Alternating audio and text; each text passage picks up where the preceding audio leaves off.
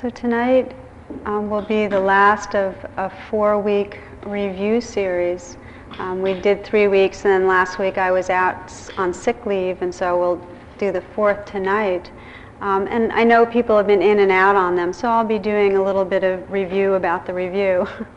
And then the focus tonight really is how to integrate mindfulness into daily life, how to bring what we do in our formal sitting practice alive during our day. And just to say, that's the whole purpose. It's not to go off to a cave and experience great samadhi and enlightenment and just disappear and dissolve into the universe. It's really to, as the Zen ox-herding pictures describe it, we go up to the mountain in a sense, we touch into our experience, but we come back down and live it in love and in wakefulness with our lives and our people and our activities and all that we do. So in the first 3 weeks of this series, I went through what are called some of the foundations of mindfulness. How to train ourselves to be present with this whole world of sensation, some of which is pleasant, some of which is unpleasant, how to find a sense of balance and really honor this changing dance that's going on and discover really the truth of impermanence, discover how being embodied and coming into our bodies is really a way to open to every other part of life, emotions and all perceptions. We register it through these life forms. So to bow to that. And then the second week was to open the field of awareness to include emotional lives, the moods of our heart. And how, again, to really honor the range of human emotions. How not to grab onto what's pleasant and push away what's unpleasant so much as to open our awareness and our presence to be very inclusive. And in the same way, discover a quality of connectedness and freedom in the midst of them all. The third week, we explored more how to work with thoughts.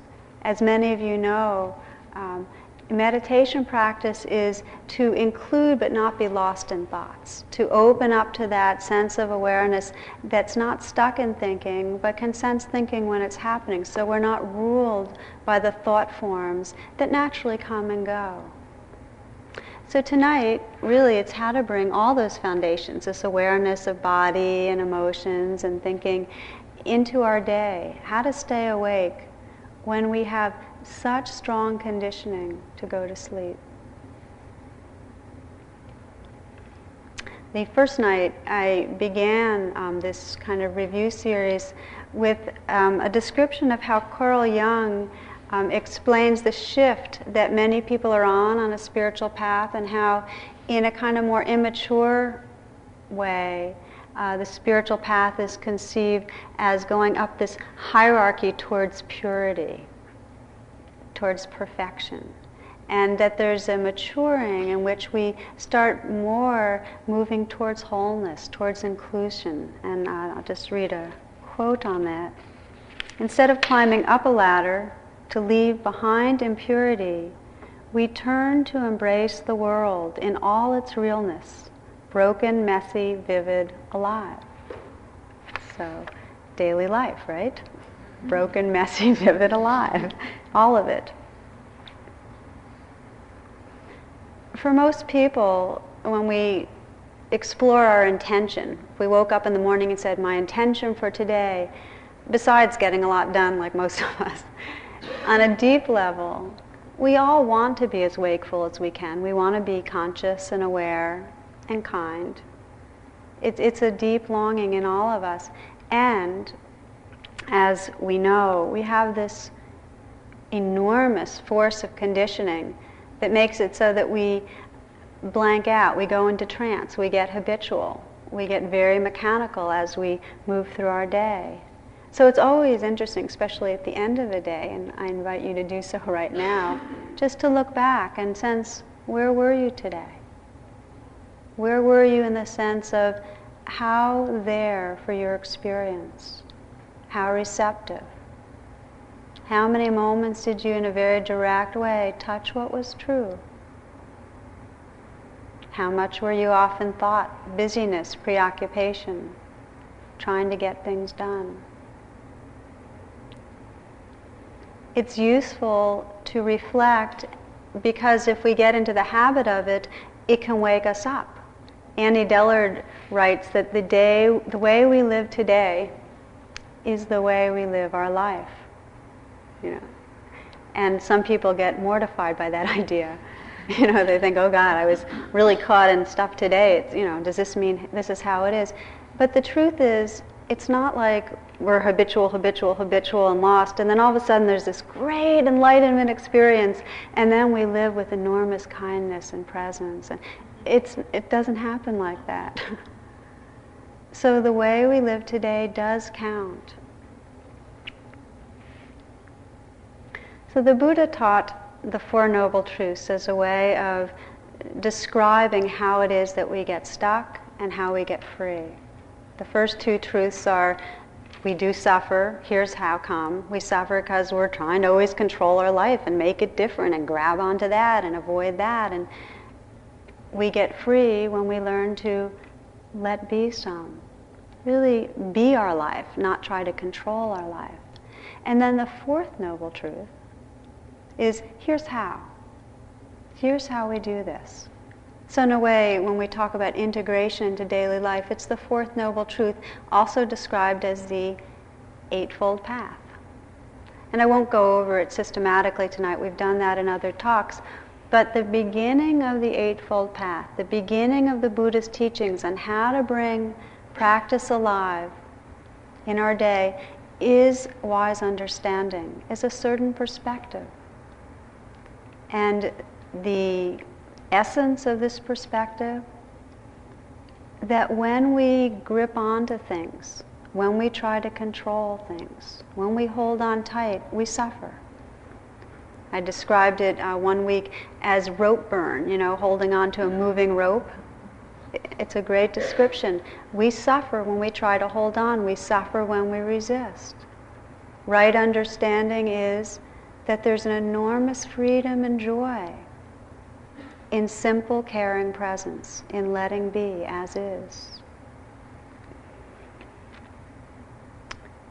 When we allow our lives, really allow, stop controlling, we open out of a sense of a kind of separate and deficient self into a sense of connectedness. That is the magic of the practice. That there really is a transformation that happens in our sense of identity from a struggling, separate being to belonging, to feeling connectedness. This is the Dalai Lama. If I am to eliminate my own sufferings, I must act in the knowledge that I exist in dependent relationships with other human beings and the whole of nature. We are interdependent. Or as Thich Nhat Hanh says, we interbe. It's a great phrase. We interbe. That all of our experience, every moment, is entirely conditioned by every other part of this universe.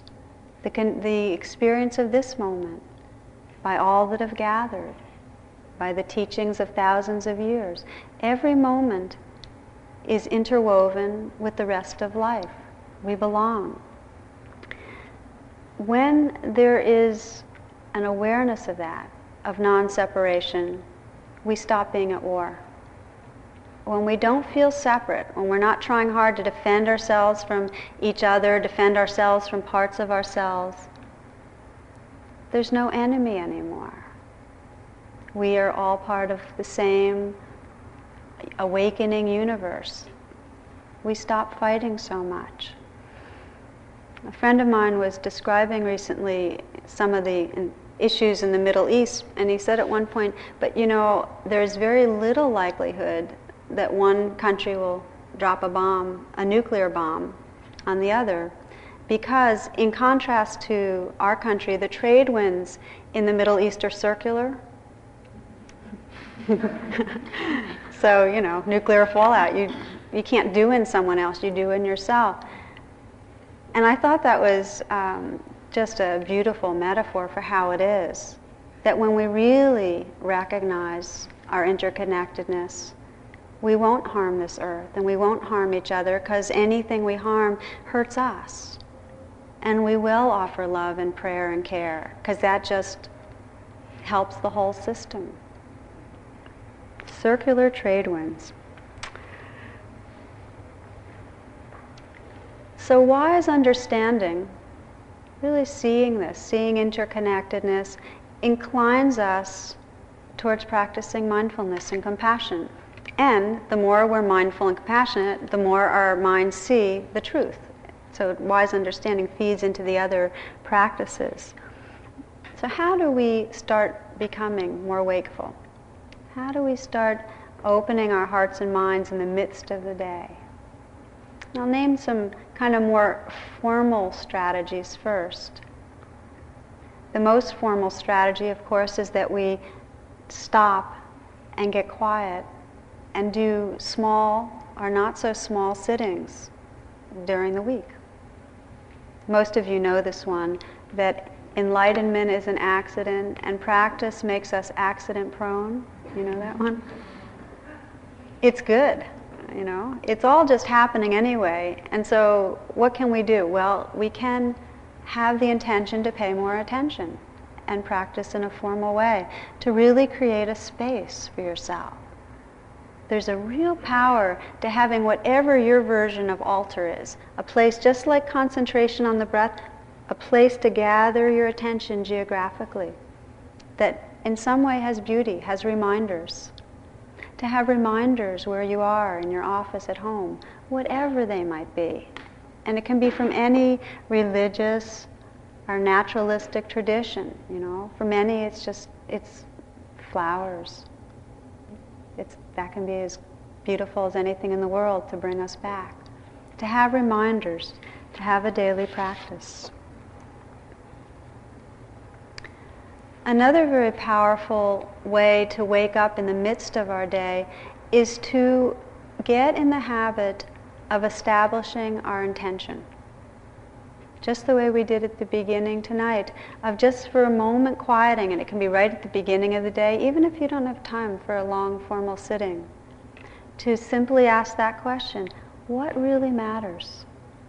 What is my prayer for today? It's a very powerful practice to do it at the beginning of any encounter where we know we're going to get thrown off balance. As I mentioned before I left, I spent a week being kind of sick, and when I'm feeling not so well, when my body doesn't feel good, the last thing I want to do is sit still and open to the sensations of my body. So I did a lot of just connecting with intention. You know, may this discomfort serve to awaken. May it open my heart. So even though I wasn't sitting for long sittings and getting absorbed and concentrated, there was a quality of intentionality that helped me to maintain some sense of perspective and balance and kindness towards myself. It's not a hard thing to do, it's a habit, and yet it's one that can be very freeing, just to wake up and say, okay, what matters? That my heart be open, that I be kind. Slowing down. As most of you know, we're really a fast-paced culture. Thomas Merton put it beautifully when he said our busyness is really violence. You know? That we violate our natural rhythms the way we're so hyper in our minds and in our bodies. To periodically try walking slowly from one room to the next. Just see what happens. Practice walking meditation, which is really walking on the earth with mindfulness of sensations of the life that's moving through us. To slow down. To pause. To take pauses. It doesn't have to be long ones. But to pause, to literally stop everything and check in. What's asking for attention this moment? To feel the breath. To let the body be an anchor. Time and time again through the day for coming back into wakefulness. To note what's true. So you pause and think, okay, little tension or tightness, anxiety, excitement, planning mind, you know, just to name it, so that there's more and more moments where you're not totally lost in the dream, but aware of what's happening. The final kind of more formal strategy I'd like to mention is to target habitual behaviors. And you can do 1 week on one and 1 week on another. And just explore what it's like to do just that one. Don't try to do everything because you'll get overwhelmed and forget, But just to see what it's like. I've done it with a lot of different ones over the years, but the first one I did was brushing teeth. It's great. You know how we normally go in and brush our teeth, it's like this really aerobic exercise or something. To do it really slowly and from putting on your toothpaste to, the taste and the movement, it's very sensual, it's very enlivening, it's got a lot of life to it. So I started with that, and I've periodically come back to that one. I've done car doors, closing and opening car doors, just that for a week, It's not like you're not doing other things, you can still go to work.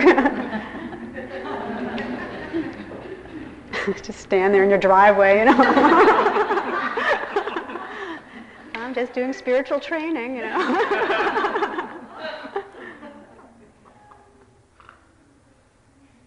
So pick activities that normally you go mechanical on. Washing the dishes.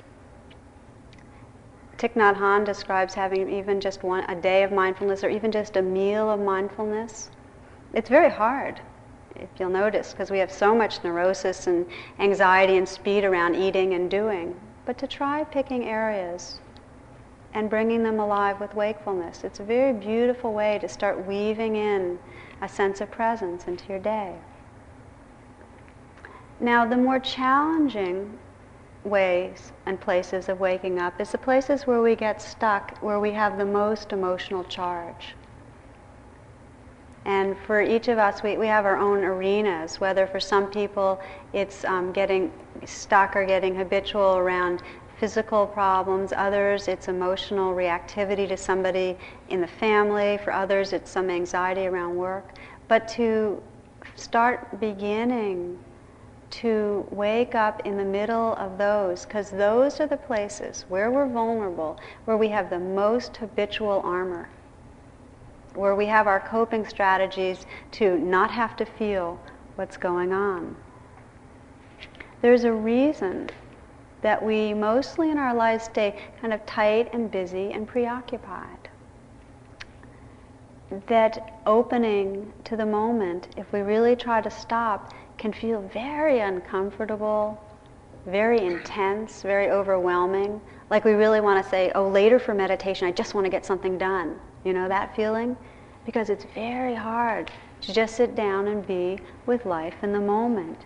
Yet that's the times that we most need to train ourselves to stop. We all have a basic conflict, our two different forces running at odds. One force in us loves life and wants to live more fully. The other force is afraid to open to life, is afraid it's too much, it's overwhelming, I'll get drowned later, first this, And it's identical around intimacy, that most of us are aware of really longing for intimate contact, that we want intimacy in our lives, we want to feel that quality of closeness. And we do all sorts of things to sabotage it. And you can reflect just for a moment, if you will, on someone that's close to you in your life, that matters a lot. And your intent, your aspiration for closeness, for connection,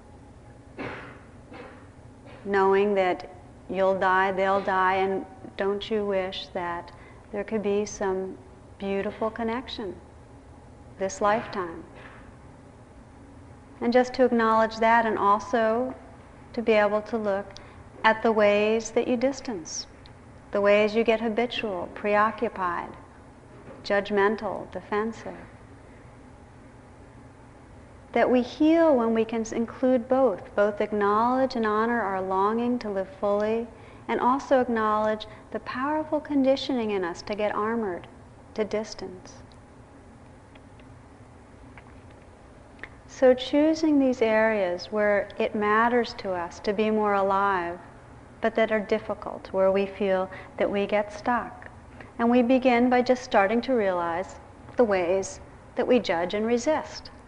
Oh, okay, so with this person, my habitual way is to act busy, or to judge them, or to judge myself, or to notice when we're doing certain activities, the ways that we tighten up or contract.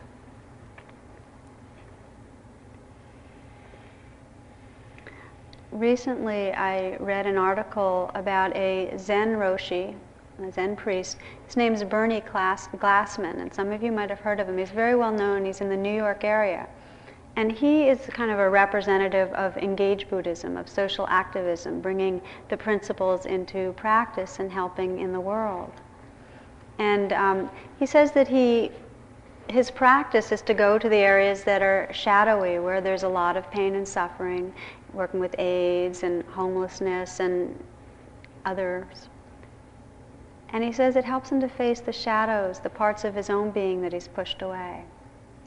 And recently he started an order called the Peacemakers, and they're kind of villages around the world, and some of them are geographic and some are not, but really dedicated to bringing alive compassion and action, bringing these principles of heart and mindfulness into the world. And he says it's based on three kind of fundamental ways of being peacemakers. And the first is to approach difficulties, and these are the difficulties around us and within us, with what's called don't know mind. In other words, to put down our ideas of what is this, what I should do, what I could do, and just have beginner's mind. Have that openness, that freshness, that courage to say, okay, let me feel this in a very direct, immediate way without all the layers of presuppositions about what this is about. That's the first part, don't know mind. The second part he calls bearing witness. That means, in a very direct and immediate way, to just open to how it all is. Thich Nhat Hanh describes it, he says, darling, I see your suffering. To really bear witness to the suffering, the struggles within our own being, within others. And the third is to move towards wholeness, to include and to heal with kindness.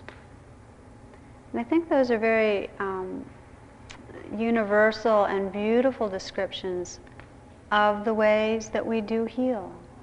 To put aside all our presuppositions, to be fresh in the moment, to bear witness, and then to open with our hearts to what's going on. Now, it's very hard to do that when we're caught in one of our top 10, when we're really reactive in a personal way. And we all have them. You can, if you have a situation in mind right now where it's challenging in your life.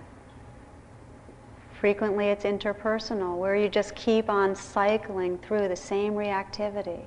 It's very hard to stop, to put aside all your ideas and judgments about what this is, to bear witness, to really be with what it brings up, and to have that intent to include with a healing heart. It's radical to do that, and yet if we talk about how to integrate mindfulness into daily life, it's really going to those places where we get most locked in and defended, and stopping, pausing, feeling what's going on. Pema Chodron in Start Where You Are describes very beautifully that practice of pausing and being with things before reacting. And she says it's like, it's a way of dying, because you're letting go of all your habitual ways of responding to a situation. And you're kind of opening to the mystery. Okay, what's really happening? It inspired me. I read it about 2 years ago. And I was, 2 years ago, really looking into my relationships with different members of my family. And one of my biggest stuck places was with my sister she's 20 months younger than I am. So we've been very close and we're very near in the same age, and our stuff is very locked in. So I decided to see if I could bring that into our encounters. And one of our routines for my lifetime has been, she'll ask me something, some favor, and it'll put me into a totally defensive and angry and guilty mode, because I won't feel like I can do what she wants me to do. So I remember one phone call she called and she asked me a favor that was, there was no way I could do it. And normally what I would do is go right into this whole litany of just how busy I am, because I'm just very busy, you know, and on, but I didn't. I just said, well, just a second, and I stopped. And we don't always have the luxury to do this, I want to say. I know we can't always stop and pause, but I just stopped, and I got really in touch with how much it set off in me a sense of deficiency. And this, you know, life theme of never afraid I'm going to let people down, never really being able to come through. And then, you know, once I got in touch with that, it made me more tender towards myself, so I didn't have to be so angry at her. Because normally I'd get angry at her for triggering off bad feelings in me, you know. So I didn't have to be so angry. So when I then said that I said the same thing. I said no. It wasn't in a way that said no and pushed her away. And sometimes I can and sometimes I can't. But it's an amazing practice to target the areas that were very habitually reactive and stop, not talk. Or if our typical way of doing it is to freeze and not talk, then to try to find our voice, but to do it differently and with mindfulness and presence.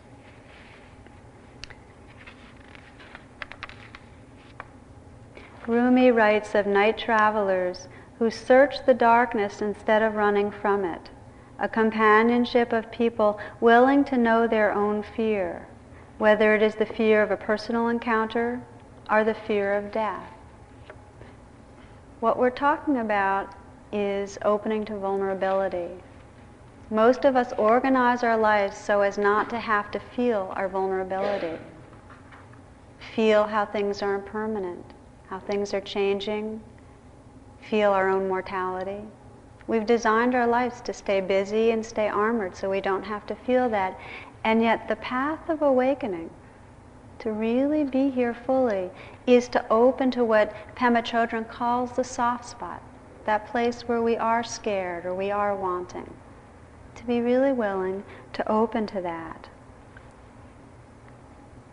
There's no way around it. If we want to connect with life and feel a sense of wholeness, we need to connect with where that vulnerability is with kindness. It's called bodhicitta, this awakening heart that awakens when we open to what's difficult, that awakens when we're willing to face our lives.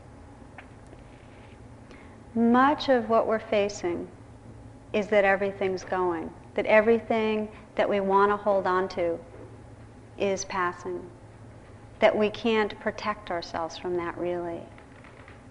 We're opening to mortality, that these bodies and minds are changing, our hair color keeps changing, you know, that everyone we love will lose, that everything that has form has the nature to dissolve, to lose its form. It's all happening, and there's nothing we can hold on to. And there is a way in which really our training and our practice is to begin to see that and to face the fear we have that comes around that. I just went to a training this weekend, a therapy kind of training, where a lot of the focus was working with fear that from big traumas and from small traumas. And yet we were having this conference in this very sanitized, sterilized hotel in New York, and it seemed rather staid, but then all of a sudden these fire alarms went off, and there was a really big fire in the hotel. And it's like so we really got this in vivo experiential thing. Not only that, long after the fire was over, something went wrong with their alarm system, so it kept going off. It was a really interesting training. We can't control what happens in this life. We have certain areas we can, and we'll do what we want with them in a playful or creative way, but the big stuff we can't control.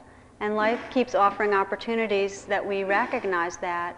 So our challenge in day-to-day life is to sense where we're defending, where we're avoiding, and really open to that vulnerability, that awareness that we are mortal. To be wakeful means to see this. It's not something, well, way down then, but now it's really got to pay the bills. It's pay the bills and know our time could be up any moment. The teachers that most inspire me, that I've sat with, are the ones that have this very imminent sense of here now, gone tomorrow, and really cherishing the moment. This was an excerpt of a high school graduation speech that was given by a boy who died in 1990 at age 18 from cancer. So I guess he gave it about a year earlier. I guess I used to think that life is like a long highway. I was just cruising along on what I thought at the time to be an endless road. I, however, got stuck with a faulty engine, and it forced me to stop cruising and to pull over onto the shoulder and start walking. And it was once I started walking that I began to see all the beauty that was only a colorful blur before. And once I began to walk, the wind didn't blow through my hair because I didn't have any. And instead of music, there were the songs of birds and crickets to be heard. But once I started to walk and once I took off my shades, I began to see things clearly for the first time. I began to see that success should not be measured by grades or dollar signs, but by how often you laugh and by how many people you can make smile in a day. I began to see that once you are at peace with God, peace with your fellow man comes as well as peace with yourself. And I began to see that our earthly highway not only has plenty of detours and potholes, but it isn't nearly as long as I once thought.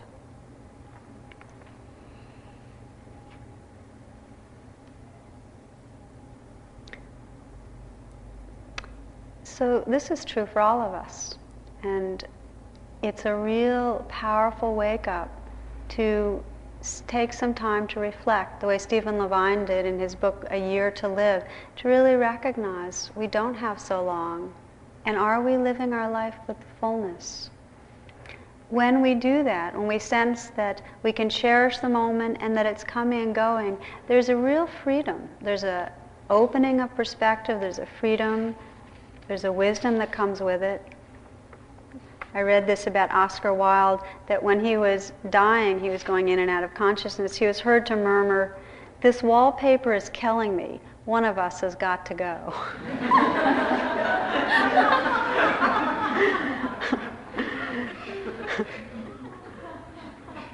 I just wanted an excuse to tell you that. But it does have to do with the freedom, and how you're relating to your own being's mortality. So showing up for life, for what is messy and beautiful and out of control, has been called the path of bodhicitta, the path of awakening. It's showing up for it all. I'm talking about the difficulties, but if we have the habit of showing up for the difficulties, we'll have the habit of being there for what's beautiful, what's joyful. Our hearts don't just open and close on cue. It's like either we're moving through life and there's a general openness and receptivity, or there's an armoring and we don't just drop it when all of a sudden things are lovely and sweet. Resisting and controlling keeps us small and armored. Pema Chodron has a really lovely way of describing spiritual awakening. She says it's not a journey to the top of a mountain. In the process of discovering bodhicitta, that's the awakened heart, the journey goes down. Instead of transcending the suffering of all creatures, we move toward the turbulence, the intensity, the mystery. We move down and down and down into these bodies, into our lives. And with us move millions of others, our companions in awakening from fear. At bottom we discover water, the healing water of bodhicitta. Right down there in the thick of things, we discover the love that will not die. There's two things about that I think are really beautiful. One is that we really open and awaken by touching what's real, that there's no way around it, that the more moments of our day we can connect with what's real and true, the more our hearts and minds awaken. And secondly, that we're doing this together. It's not a separate self that's struggling through the fears to finally feel the freedom, but we're doing it in relationship.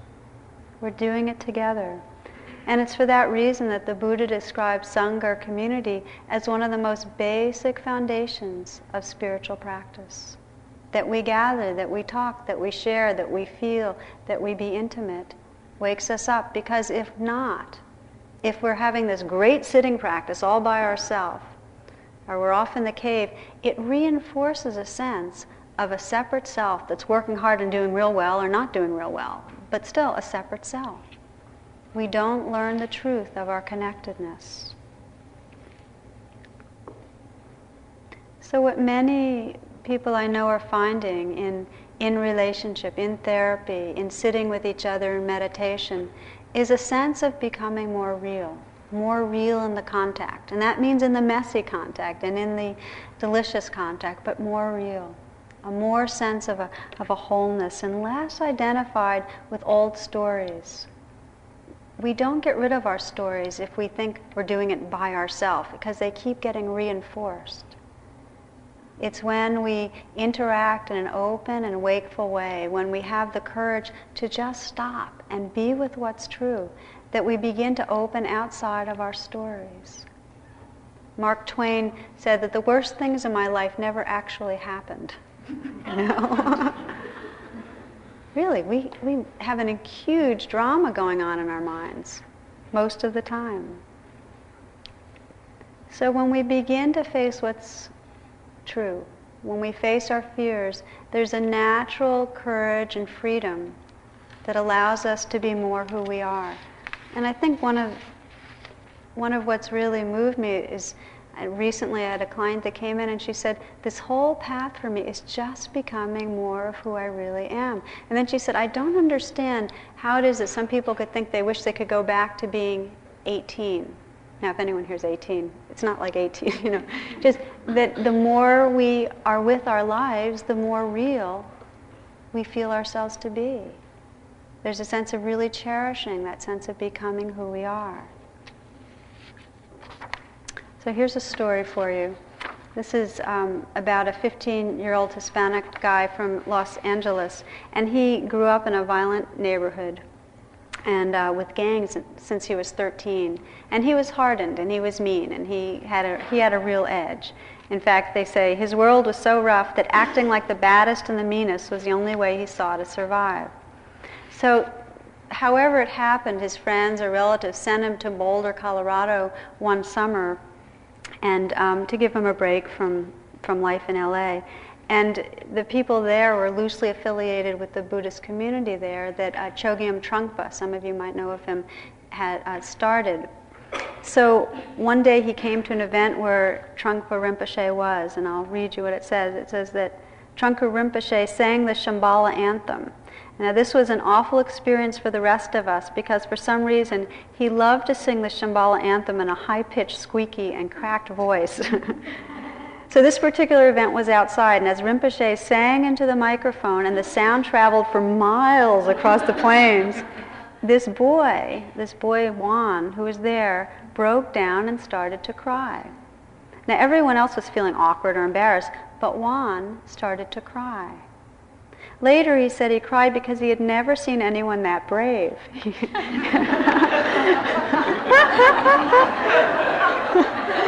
He said, that guy, he's not afraid to be a fool. But for a guy from a gang, you know, everything is to not look dumb, not look vulnerable, not be a fool. So here is the leader of all these people letting himself be who he was. And that turned out to be a major turning point in his life, because he realized he didn't have to be afraid to be a fool or to be real or to be who he was either. All that persona and chip on the shoulder was guarding his soft spot. He could let them go. Because he was so sharp and bright, he got the message and his life turned around. So now he got his education. He's back in LA helping other kids. So such a beautiful story, because that's the way it happens to us, that we all really want to be free to be who we are. We don't want to go around containing it and misrepresenting or pretending. We want to be real. And when somebody models that, gives us permission, by being human, you know, there's a real freedom that's possible.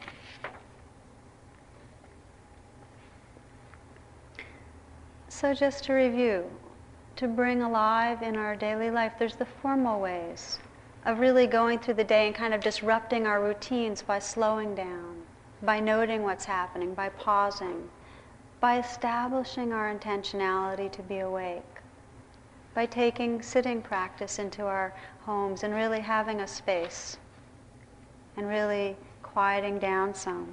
And then in a broader sense, there's the willingness to be with what's difficult, to break out of our reactivities by stopping and being with, bearing witness, opening our hearts to what's there.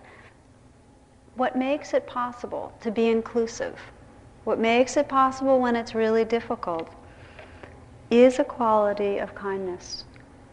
There's no way that we can be with what's most challenging in our lives if our hearts aren't soft, if there isn't a real quality of compassion. Life's too intense, too difficult.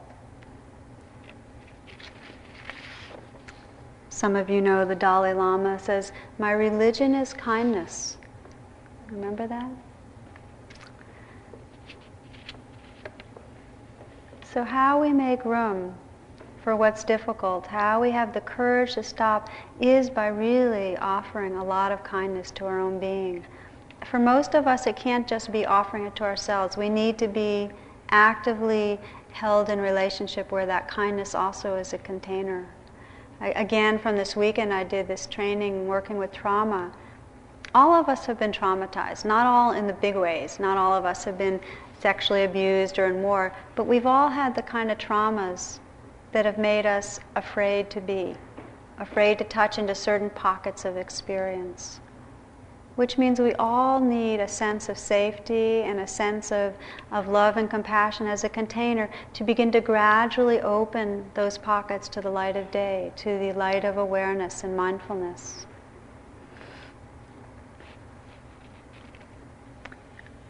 For most of us, to create an atmosphere that's safe enough, we need to let go of our judgments of ourselves. And if there's any one practice that I see most of us doing more and more as we grow on the path, it's to see through our judgments, to not be quite so much believing our judgments of ourselves. But it's pretty insidious. Our judgments about not good enough, doing something wrong, am wrong, it's such a familiar layer of energy in our being that we sometimes don't even realize it's happening. So it can become a very radical thing to intend to see judgment, to note judging mind, and to intend to let go. Now that doesn't mean not to wisely discriminate between what's skillful and unskillful, what helps, what hurts, but not to hold this kind of condemnation or punishing judgment that we do. To really have that intent to accept ourselves. Imagine for a moment if you really could accept yourself just as you are. And just try to imagine if right now you said, okay, right now I accept myself just as I am. Just close your eyes for a second and sense, okay, I accept this body how it is, both the sensations and appearance of this body. Accept this mind, this personality.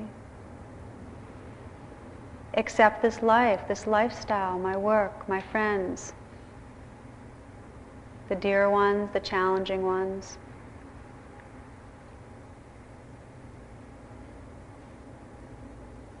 Accept the mood of this moment, whatever it is. If we can even get a glimmer of what it would be like to truly open and accept our beings as we were, that glimmer inspires us to live in that way.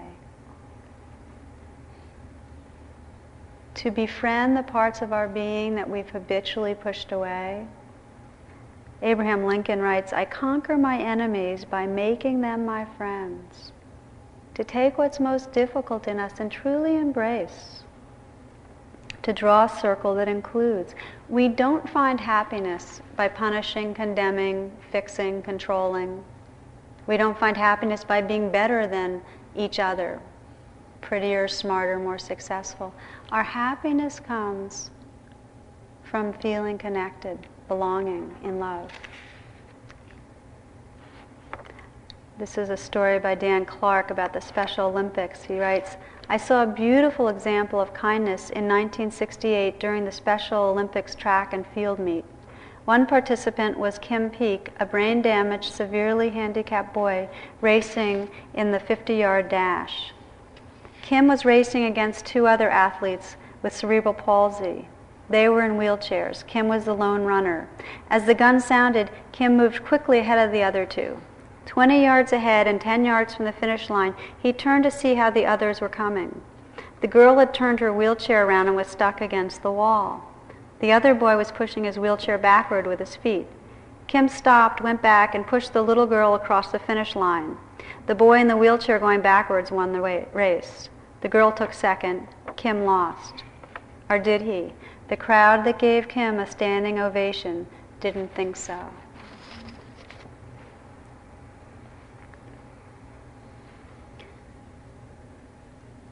There's a deep sense of freedom that comes when we stop defending, stop grabbing, but rather find that sense of kindness and presence where this moment is enough. This moment, just how it is, has everything. Whether it's pleasant or unpleasant, this moment can be the grounds of awakening.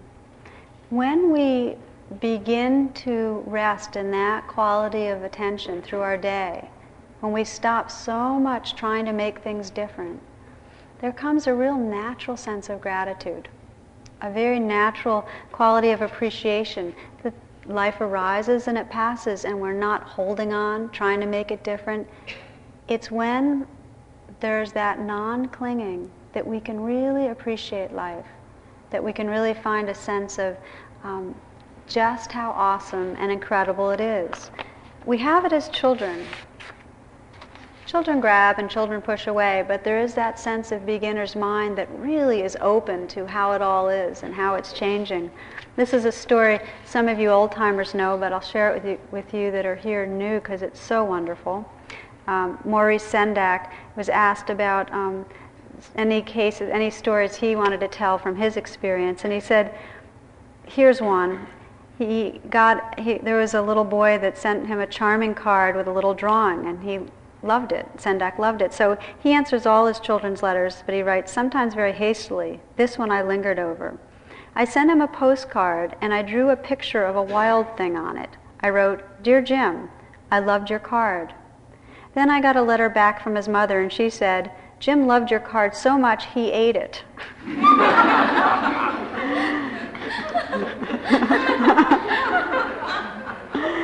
That to me was one of the highest compliments I've ever received. He didn't care that it was an original drawing or anything. He saw it, he loved it, he ate it.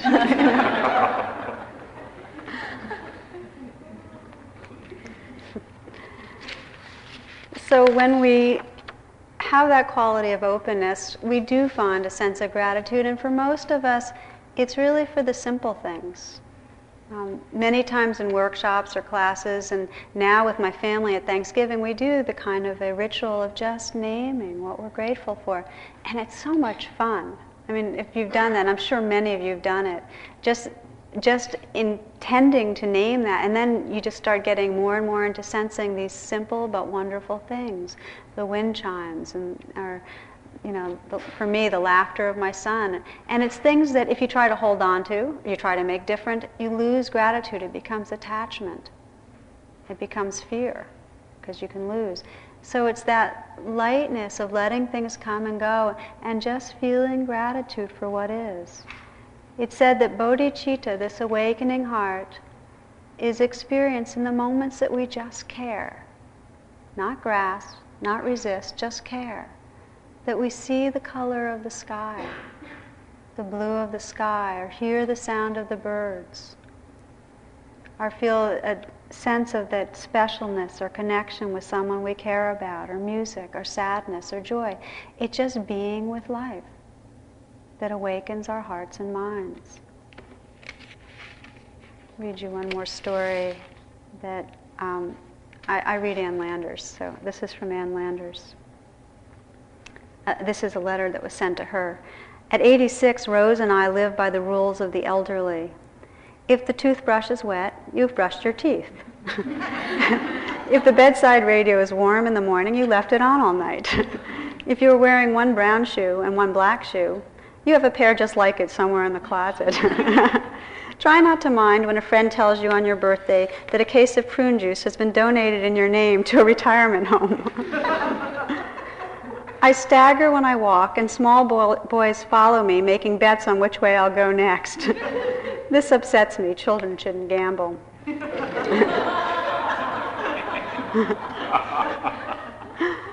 Like most elderly people, we spend many happy hours in front of the TV set. We rarely turn it on.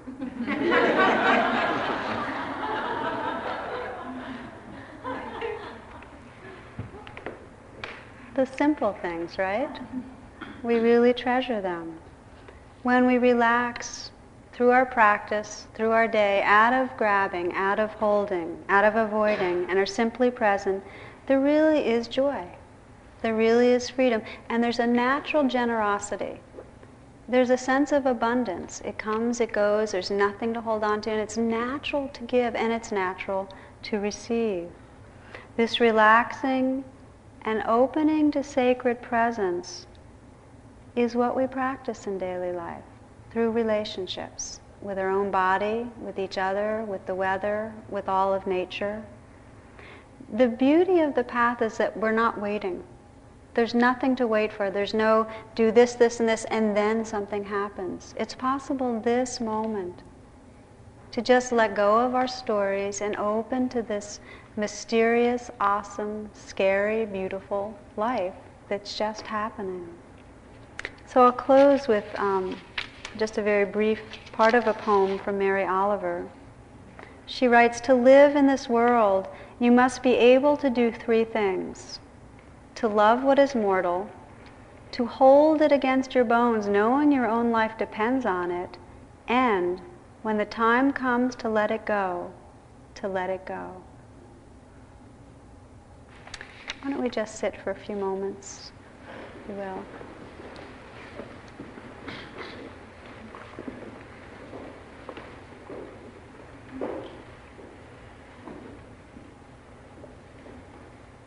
Letting these moments be a pause, be an opportunity to bring kind awareness to just what is.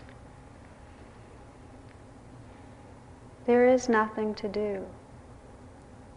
Just gently open to the life within and around, with presence, with care.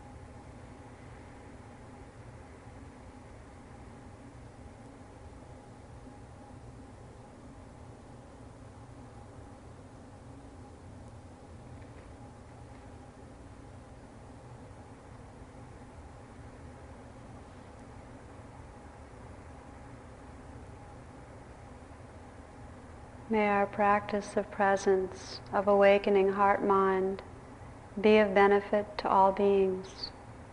May all beings be filled with loving kindness.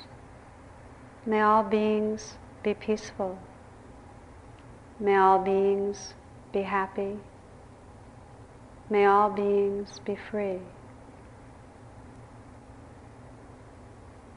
In closing, as we opened with just the simple chanting of Om, just feeling your heart and chanting from the heart.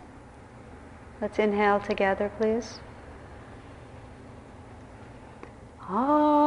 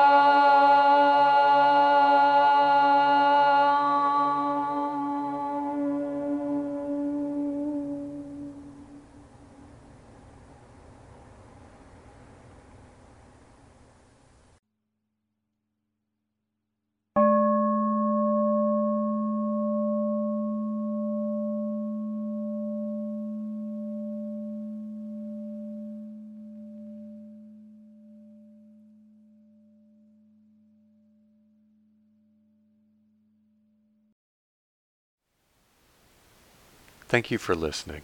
To learn how you can support the teachers and Dharma Seed, please visit dharmaseed.org/donate.